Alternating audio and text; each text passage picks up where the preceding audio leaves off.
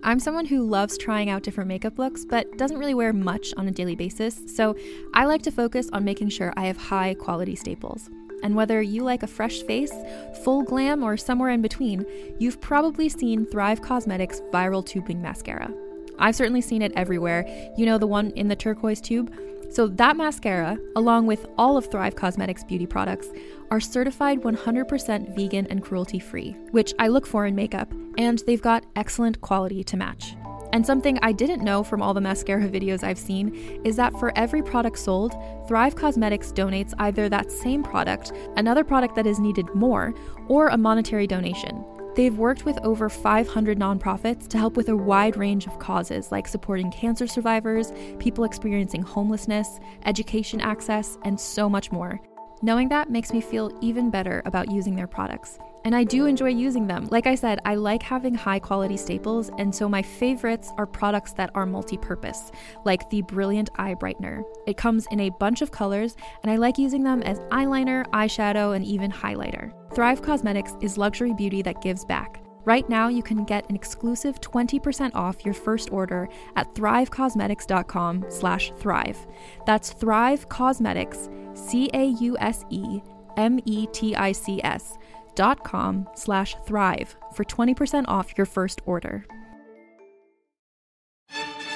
Hey there. Ever wonder what happens to all those amazing screenplays that never make it to the big screen? Well, wonder no more. Welcome to Table Read Podcast, where we bring those undiscovered gems to life. Picture this: talented actors giving incredible performances with the occasional laugh or blooper thrown in, produced by award-winning pros. From drama to comedy, TV pilots to feature films, there's something for everyone. And guess what? We release new episodes every week, so don't forget to hit that subscribe button. Table Read Podcast, where great stories finally get their chance to shine.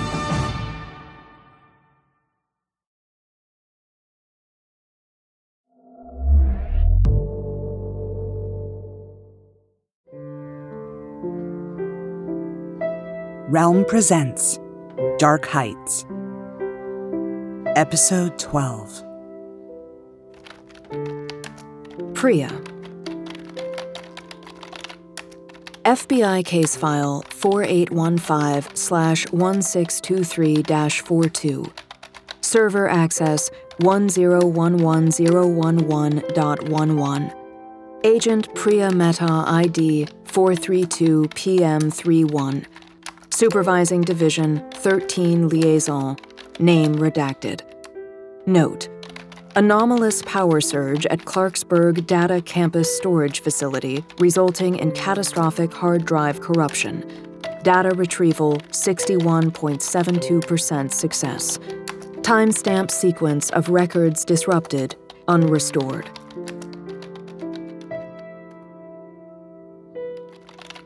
Login update 2F4XX. I am 6 years old. My father lifts me high in the air and turns me so that the world spins around us. Now I have stopped crying. He says in Hindi, "Little one, how did you forget that you're much stronger than me?" This is a game we've always played. We pretend I am the most powerful girl ever born. He topples over when I push him, tumbles forward when I pull on his arm. In my grip, his fingers are crushed, and the look on his face makes me laugh. We are in the parking lot of the Town Center Mall in Irving, Texas. I tripped and fell on the way from the Kmart to the minivan. My two older brothers, in the vehicle already, smirking at me, pointing, have made me very angry. My father looks at them sternly, and they fall silent.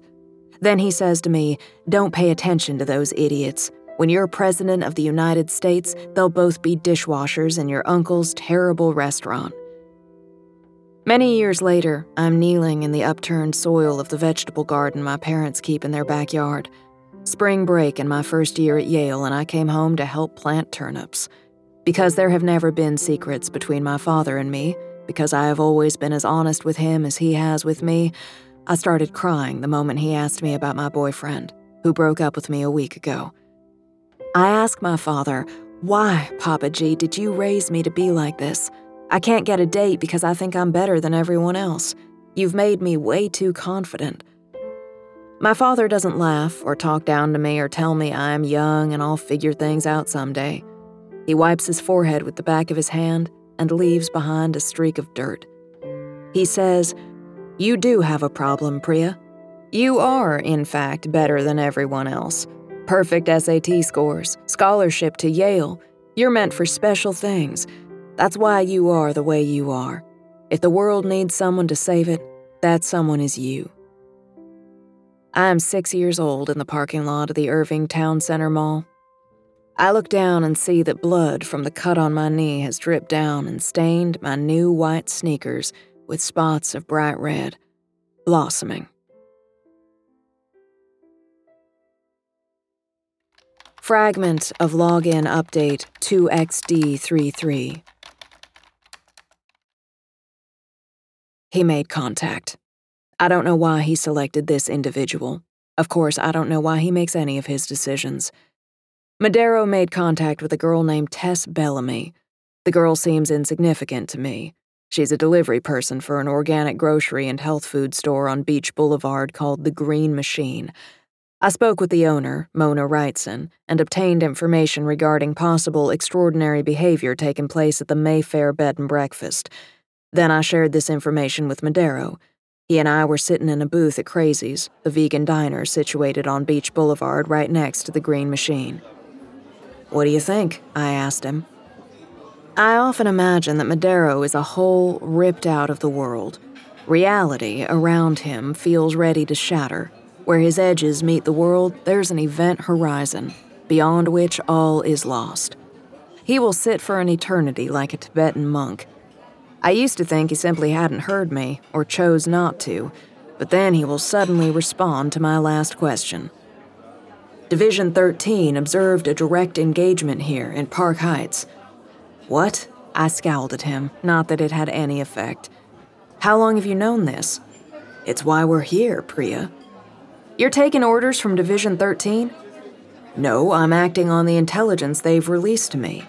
"In return for what?" Madero said nothing. More of his silent treatment kung fu to endure. I chose to query him again. "You're sure that it's him?" It was the only time I ever saw Madero betray emotion, an almost imperceptible tightening of the wrinkles that radiate outward from the corners of his eyes, whenever he spoke about Gabriel Majot. "Yes," Madero said. "I'm certain. He's here." Login update VX34FG. I didn't expect to fall in love with Isaac. We laughed about it all the time. It was his hair, I said, like a black lamb's soft dark wool bound in tight round curls. I had no choice. I needed to run my fingers through that beautiful hair, no matter how short he sometimes had to cut it. And his voice, the strength of it, the tenor. He would read to me in bed after we made love, articles from the Washington Post and sometimes poetry, believe it or not. He loved Walt Whitman. He could recite all of Out of the Cradle Endlessly Rockin' from memory. "For I, that was a child, my tongue's used sleeping, now I have heard you. Now in a moment I know what I am for. I awake."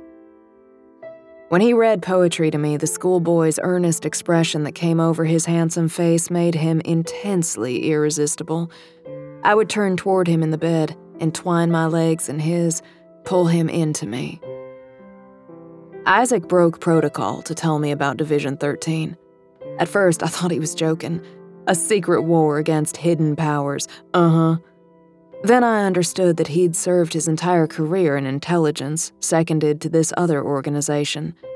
That's just how it had been for him, right since basic training. In a certain way, telling me about Division 13 was a culmination of our prohibited relationship. It was a burden, this knowledge, this secret, a weight at the heart of him that only got heavier. Then he was killed in the line of duty. I think of his hands, holding a tumbler of scotch on the rocks, fingers turning the pages of a book, pads of the fingers brushing against the skin of my arm, burst of sunlight through the window. There's a pain I feel in my body when I think about him. It must be grief, I don't know. It's a distinct, physical, measurable thing inside of me. It has a shape. It has edges and corners. Sometimes I think of it like a puzzle, like something that can be turned and folded, solved. Undressing Isaac, his hands twisting my hair, my mouth on his mouth. Then I take my time. I take slow, small bites of the skin of his stomach between my teeth. I work my way down. Out of the cradle, endlessly rocking. Out of the mockingbird's throat. I miss him. I miss him so much. When does this get better? When does it stop?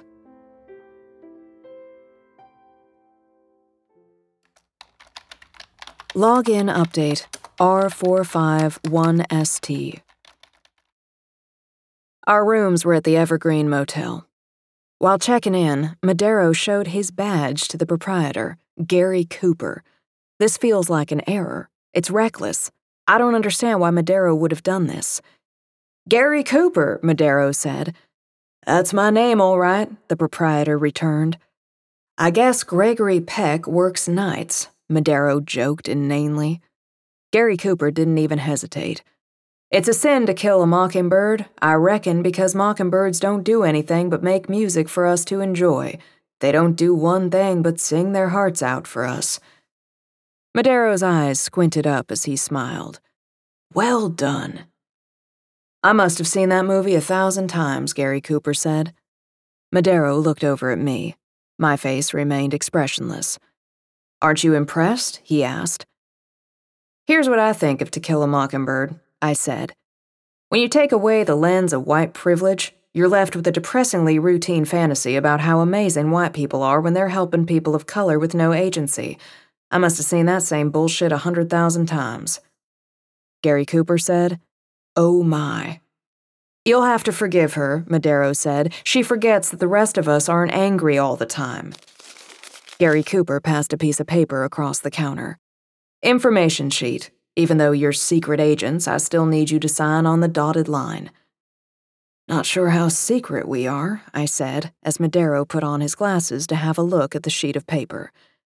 This was when I noticed a stack of these sheets in a 2-file tray on the counter space next to Gary Cooper's left elbow, the same pieces of paper filled out by previous guests at the motel. I didn't think about it. I reached out quickly and snatched the stack out of the tray.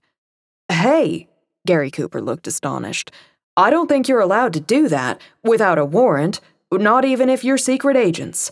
It's government business, Madero said, and the USA thanks you for your service. I reacted with a sharp intake of breath. There it was, the third information sheet in the pile, in his own handwriting, his name. We didn't know why he always used his real name when an alias would have extended the subterfuge. You're right, I said, turning to Madero. Mageau was here. Madero took the paper from me and looked down at the name. He closed his eyes. Fragment of login update 4XD2KL. If I understand my orders correctly, I am to log on to this server with my company laptop and write a daily report on one or both of 2 subjects. Failure to comply without proper extenuating circumstances will result in reprimands. Well, here I am. Logged on. Writin'. Deputy Director Wallace has ordered me to record in full detail all that takes place in the line of duty, including my observations of the mental acuity and stability of Agent Juan Garcia Madero. Dr. Park has ordered me to record memories, dreams, impressions, feelings, to be considered as part of my pending psychological evaluation. I resent both of these things deeply. First of all, there's nothing wrong with me.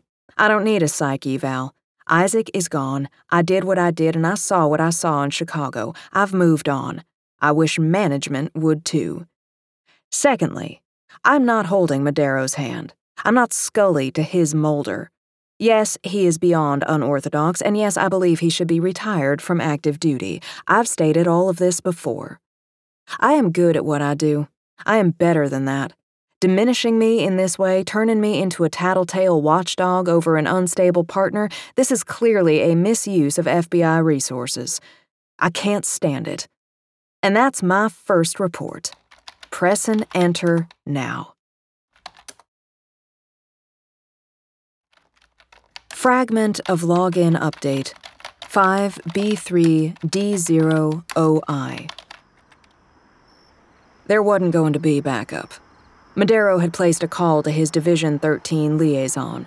No one had come. We didn't know that their triads were responding to another incident only a few blocks away. Madero finally said, "Your weapon, Agent Mehta." I drew my pistol. Then I followed Agent Madero into the building, through the door next to the Chinatown butcher shop, up the stairs. First floor clear, second floor, third floor, empty rooms, empty apartments, stained linoleum, spider-webbed cracks in the ceilings. Fourth floor landing, hallway, locked door, Madero flattened against the wall. Intake of breath. I kicked the door down, breaking the frame into splinters, then met Madero's eyes. He should have been past me already, entering the apartment, but he hadn't moved. In his eyes, amusement at my frustration. I swung around, pistol raised, going first through the door. "And there you are." An old man was seated at a small, white plastic table, facing us. His bald head was mottled with brown spots. Wire-frame glasses were brokenly canted on the bridge of his hawk-like nose. "Warlock," Madero barked the word. "You may call me Yilmaz." The old man regarded us calmly. "But I'm not who you want, am I? As for him, you missed him again." He made a wheezing, coughing sound that I belatedly identified as laughter. "Don't you realize you're after a trickster like no other? You'll have to bring more than guns with you to catch that one." "We'll find him," Madero said. "It's inevitable." "And what will you say to him when you meet him?" The old man was talking, but I saw his hands twitch. "Or will you just shoot him?" I saw light moving in the palms of his hands. "And you, my dear," he said, turning to me, "you don't even know the stakes of the game you're playing, and when you—" I discharged my weapon.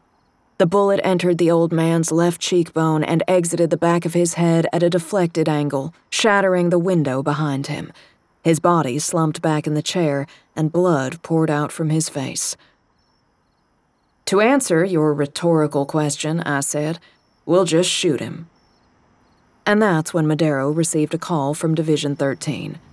We ran the 3 Chicago city blocks from the Warlock's apartment to the diner where several triads had come into engagement with hostile opposition. As we approached the scene, I saw the body of a man punched through the side of the diner, flung into the street, and I saw, through the hole that had been made, the thing that was inside the diner. The demon.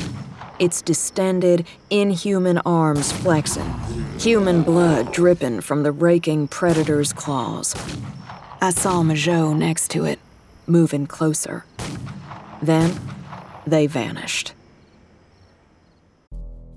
I like a story that will take me to extremes, and nothing says extreme quite like The Last City, a new Wondery podcast available now. Set in 2072, the city of Pura is a geoengineered paradise that protects fortunate residents from the global catastrophes of heat domes, fires, floods, and droughts. Demetria Lopez heads up Pura's public relations, tirelessly promoting the city's idyllic image, which, given its promise of being a miraculous green haven in a climate-ravaged world, shouldn't be too hard to sell. But things are not always as perfect and shiny as we'd like to believe. When she stumbles upon a dark secret that could lead to the downfall of Pura's existence if revealed, she must decide who and what she's willing to protect.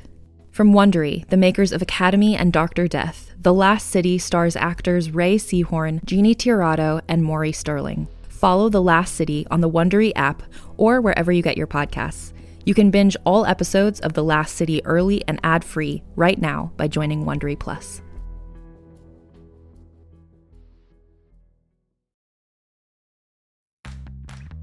You can shop from anywhere doing pretty much anything. You might shop while working, eating, or even listening to this podcast.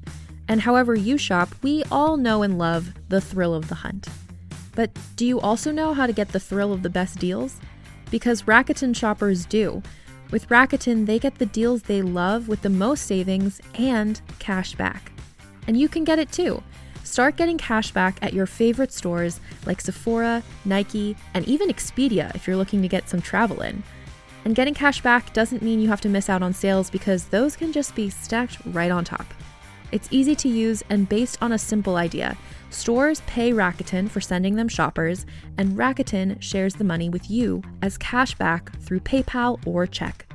Download the free Rakuten app and never miss a deal. Or go to Rakuten.com to start getting the most bang for your buck. That's Rakuten.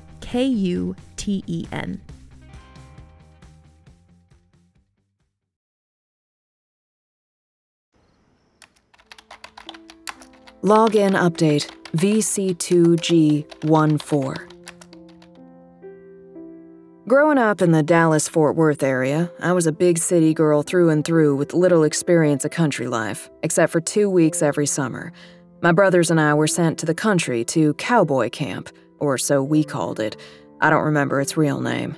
This was a ranch in the West Texas hills where preteens were taught grooming and riding, outdoor camping and backpacking skills. Why we were made to go to this camp is something I still don't fully understand. I think my parents chose it because it was one of the only summer programs around unaffiliated with Christianity, and clearly they wanted us out of the house for those 2 weeks. I will write about something that took place at this camp. I was 14 years old. It is late in the afternoon, hot as only Texas is hot. I am in the far field on my own. I have been sent to bring in one of the horses. Her name is Applejack. Another girl was supposed to be with me, but she's disappeared from my side because she had a secret rendezvous with one of the boys down by the creek. That kind of thing never happens to me. Not ever. At this age, I'm graceless and weirdly quiet and left alone by boys. And so I am on my own. I move slowly, with difficulty, stepping through the tall, dry yellow grass. I can see the line of pecan trees that marks the edge of the property, drawing closer. Then the grass parts and I come upon the horse, standing apart, out here on its own where the fields have run to little more than hard-baked dirt, far from the stables.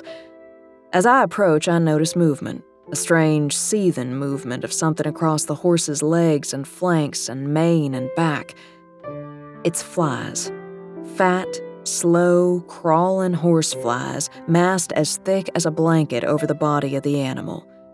Normally, a horse shakes its mane, flicks its tail, stamps its hooves to knock flies clear before they descend again. Applejack's head is low. Her body is motionless as the flies swarm over her ceaselessly. She lifts her head just a little and turns her eyes toward me, the whites showing. The whites of the eyes encircling the pain and the terror of being helpless and having to still be alive.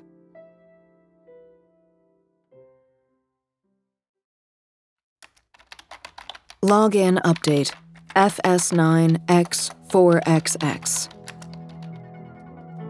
I know there is a secret war against the darkness.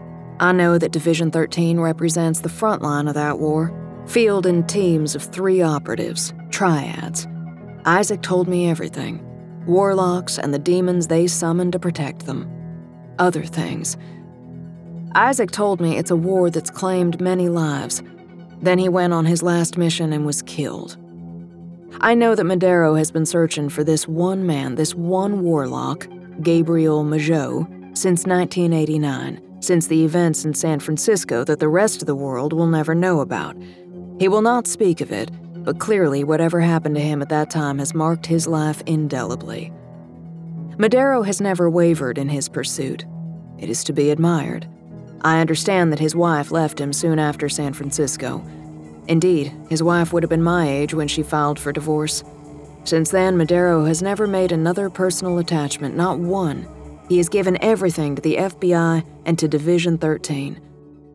And yet, something's happened to him. Something's changed. He's not who he was. When I became his partner, I heard countless tall tales and myths about this man, this legendary agent. All of the impossible things he's accomplished. So many stories. And he doesn't live up to them. It's the opposite.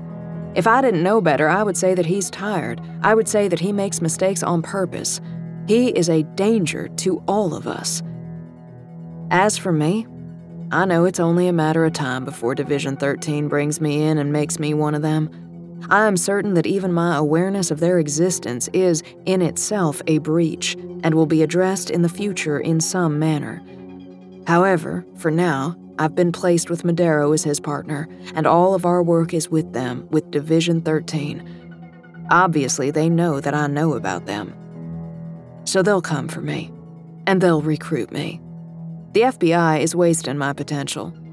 And Division 13? I believe they will use me properly.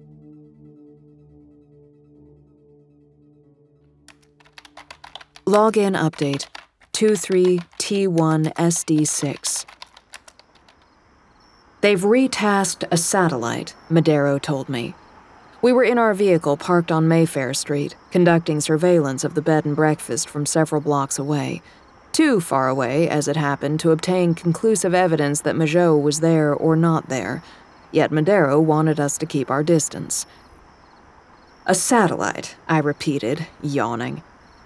We'll have full imaging across the spectrum, he continued. If he's in there, we'll see him. I shrugged. I'm almost more interested in what that girl's doing at the bed and breakfast every day. If Majot's holed up in there, is she going to meet him? For what purpose? Maybe she works there, Madero suggested, as a maid. She's the daughter of a billionaire, so I don't think she's cleaning rooms for minimum wage. No, probably not. Do you care to speculate on what's going on? I asked him. Madero took a bite of the stale egg salad sandwich he had bought at a gas station. Why don't you give it a go? I'm not sure, to be honest. I considered the situation. At first, I took the girls coming and going as definite proof that Majot is not, in fact, at this location. It doesn't make sense. But after watching her these few days, there's something obsessive about it, isn't there? And she's always dressed like she's going on a date. Whatever has taken place here, it's nothing good. Madero said. And if Majot is here, if he's in the B&B, what then? Madero looked at me. Division 13 will take over. Wasn't one of their triads already eliminated here in Park Heights, by Majot? He's dangerous and powerful, yes. As dangerous and powerful as the one in Chicago? I pointed out. Madero frowned. Yilmaz allowed you to kill him. He provoked you. It was what he wanted. That's not going to happen with Majot. Don't you want to take him down yourself? I asked, incredulous. Then he was silent again for an ice age. I think I fell asleep. At last he said, They're old, the Warlocks. They're old and scared and at the end. It makes them deadly, like trapped animals, which is why you and I will keep clear of any and all engagements. And it's why, despite all the harm they've done and the people they've killed, I feel sorry for them. I truly do. Fragment of login update 7G CV4R. I don't think anyone is reading this. Not Deputy Director Wallace, not Dr. Park, not anyone else. Psych eval and reportage on Madero my ass. Those orders were issued and immediately forgotten, that's what I think. And yet, I'm still writing. These words don't even exist, not really, not on paper anywhere. They're data on a server no one will access, stored until the lights go out forever. Maybe it makes it easier to write, knowing that no one is reading. I never kept a diary when I was growing up. It seemed like something other girls would do, girls who believed in their own high worth before all else. And now, out of nowhere, I'm keeping this ridiculous diary, as if I'm an emo teen who can't cope. Thanks for that, FBI. For all I know, the moment I close the lid of the laptop, all the words I wrote are deleted. Count them down to 0 as they're erased. I turned 32 a few days ago. I called my father. "Little one," he said in Hindi, "you sound so far away. Come home for a while if you can. You're going to forget who you are. He's right. I don't know. If I keep writing this, if I stop writing this, what does it matter? Indifference is a killer. Login update 4DT3KL. Isaac and I were in basic training together. That's where we met. The attraction was there, of course, but he had a girlfriend at the time, a beautiful blonde girl, an artist named Isabel. I was dating indiscriminately without much purpose to it, and I envied Isaac and Isabel. I was jealous of their perfect couplehood. They seemed destined to marry, to breed children as beautiful and talented as they were, to die old and happy in each other's arms. Years later, Isaac and I met again by chance in the Minneapolis-St. Paul airport at a wine bar. Seated next to me was a grossly overweight businessman. The flabby sides of his stomach were hanging over the stool, touching the outside of my right thigh. He drained his pint of Bud Light in one gulp and slid off the stool to sprint to his departure gate, revealing Isaac right there in the seat next to him. "Oh my fucking God, it's Priya Mehta," was what Isaac said. We hugged and held the embrace for a moment too long. Then we drank. He's aged, I thought. He's different. He's lonely. I liked him even more than I had before. I was married to Isabel for 3 years, Isaac explained. Then it fell apart. You know how it is, with this job. We drank, and we caught up, and then later we discussed canceling our flights and getting a hotel room. And that was what we did. I didn't think I would fall in love with him. That night, lying in the king-sized hotel bed together after sex, with the sound of speeding vehicles on the nearby freeway, a faded echo of the sound of our breathing, we started talking about what we'd experienced in the course of our duties. Inevitably, our storytelling turned to the failures, the indecisions and uncertainties that define the worst moments in the lives of officers of the law. The work we had done that became undone in an instant. The people we could not save from themselves. "I always envied your conviction," Isaac said. "I envied your relationship with Isabel," I admitted. "And you still have it, that confidence," he continued, undeterred. "You still believe that you're making a difference, that you're doing the right thing. You don't?" He took in a deep breath. "I've seen a lot of things." I didn't tell him then what I've never told anyone, what I really believed. After Isaac had been killed, I used up most, if not all, accrued in-house favors to access the incident report of his death. Finally, I received the file in a manila folder slipped under the door of my D.C. apartment. Much of it was redacted because of the special advisory security mandate applied by Division 13. However, I learned what I needed to know. Kansas City, April 17th. Agents Isaac Goldman and Juan Garcia Madero. Confrontation with hostile assailant. Agent Isaac Goldman eviscerated with extreme force. Agent Juan Garcia Madero unharmed. Agent Madero's debrief statement, extracted from audio recording. Agent Goldman entered the basement ahead of me. He was attacked out of the darkness at the bottom of the stairs. It was the Golem. Inaudible query. Yes, I ordered him to go ahead, to go first down the stairs. Inaudible response. Because I am too valuable to die. It's very simple. No one living other than me possesses the body of knowledge required to win this war. To that end, Agent Goldman served his duty well. Arrogance, recklessness, indifference. How many agents had been killed because they were Madero's partner? What kind of price is this to pay for Madero's failings? This must be stopped. I blame him. I blame Madero for Isaac. Deputy Director Wallace, give me the order. Allow me to remove Madero from duty. There will always be my oath to my country, my badge, and I will never break it, not for anything, that is certain. Now there's also what I've lost. What I had with Isaac and what was taken from me. So what is it that I really believe? What is it that I've never told a soul? Not my father, not Isaac. The thing that drives me, the belief that shapes the decisions I make and the actions I choose, it is exactly this. Everything, absolutely everything that exists, must be broken and transformed. I believe the world is evil.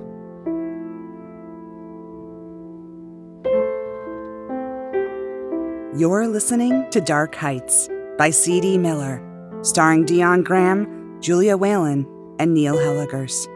Produced by Realm, your portal to another world. Realm, listen away.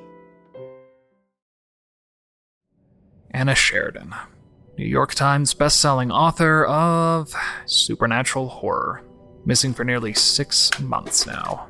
That's not possible. Is the compass broken? Or did I turn to the past? Given the circumstances of her disappearance, someone with a more vivid imagination might decide she'd pierced the veil, so to speak. Weak radio signal. 700 meters. Closing fast. There's no place for ghost stories and close encounters in this investigation, or any other. I need you to find me. To save yourself. Of course. What else would it be? The Sheridan Tapes, a serialized horror mystery podcast. Stream the complete series today on Realm and on all podcasting platforms. Dark Heights is created and written by C.D. Miller. It is produced by Haley Wagreich and executive produced by Molly Barton. Audio production, sound design, and editing by Amanda Rose Smith. Original music by Chris Miller.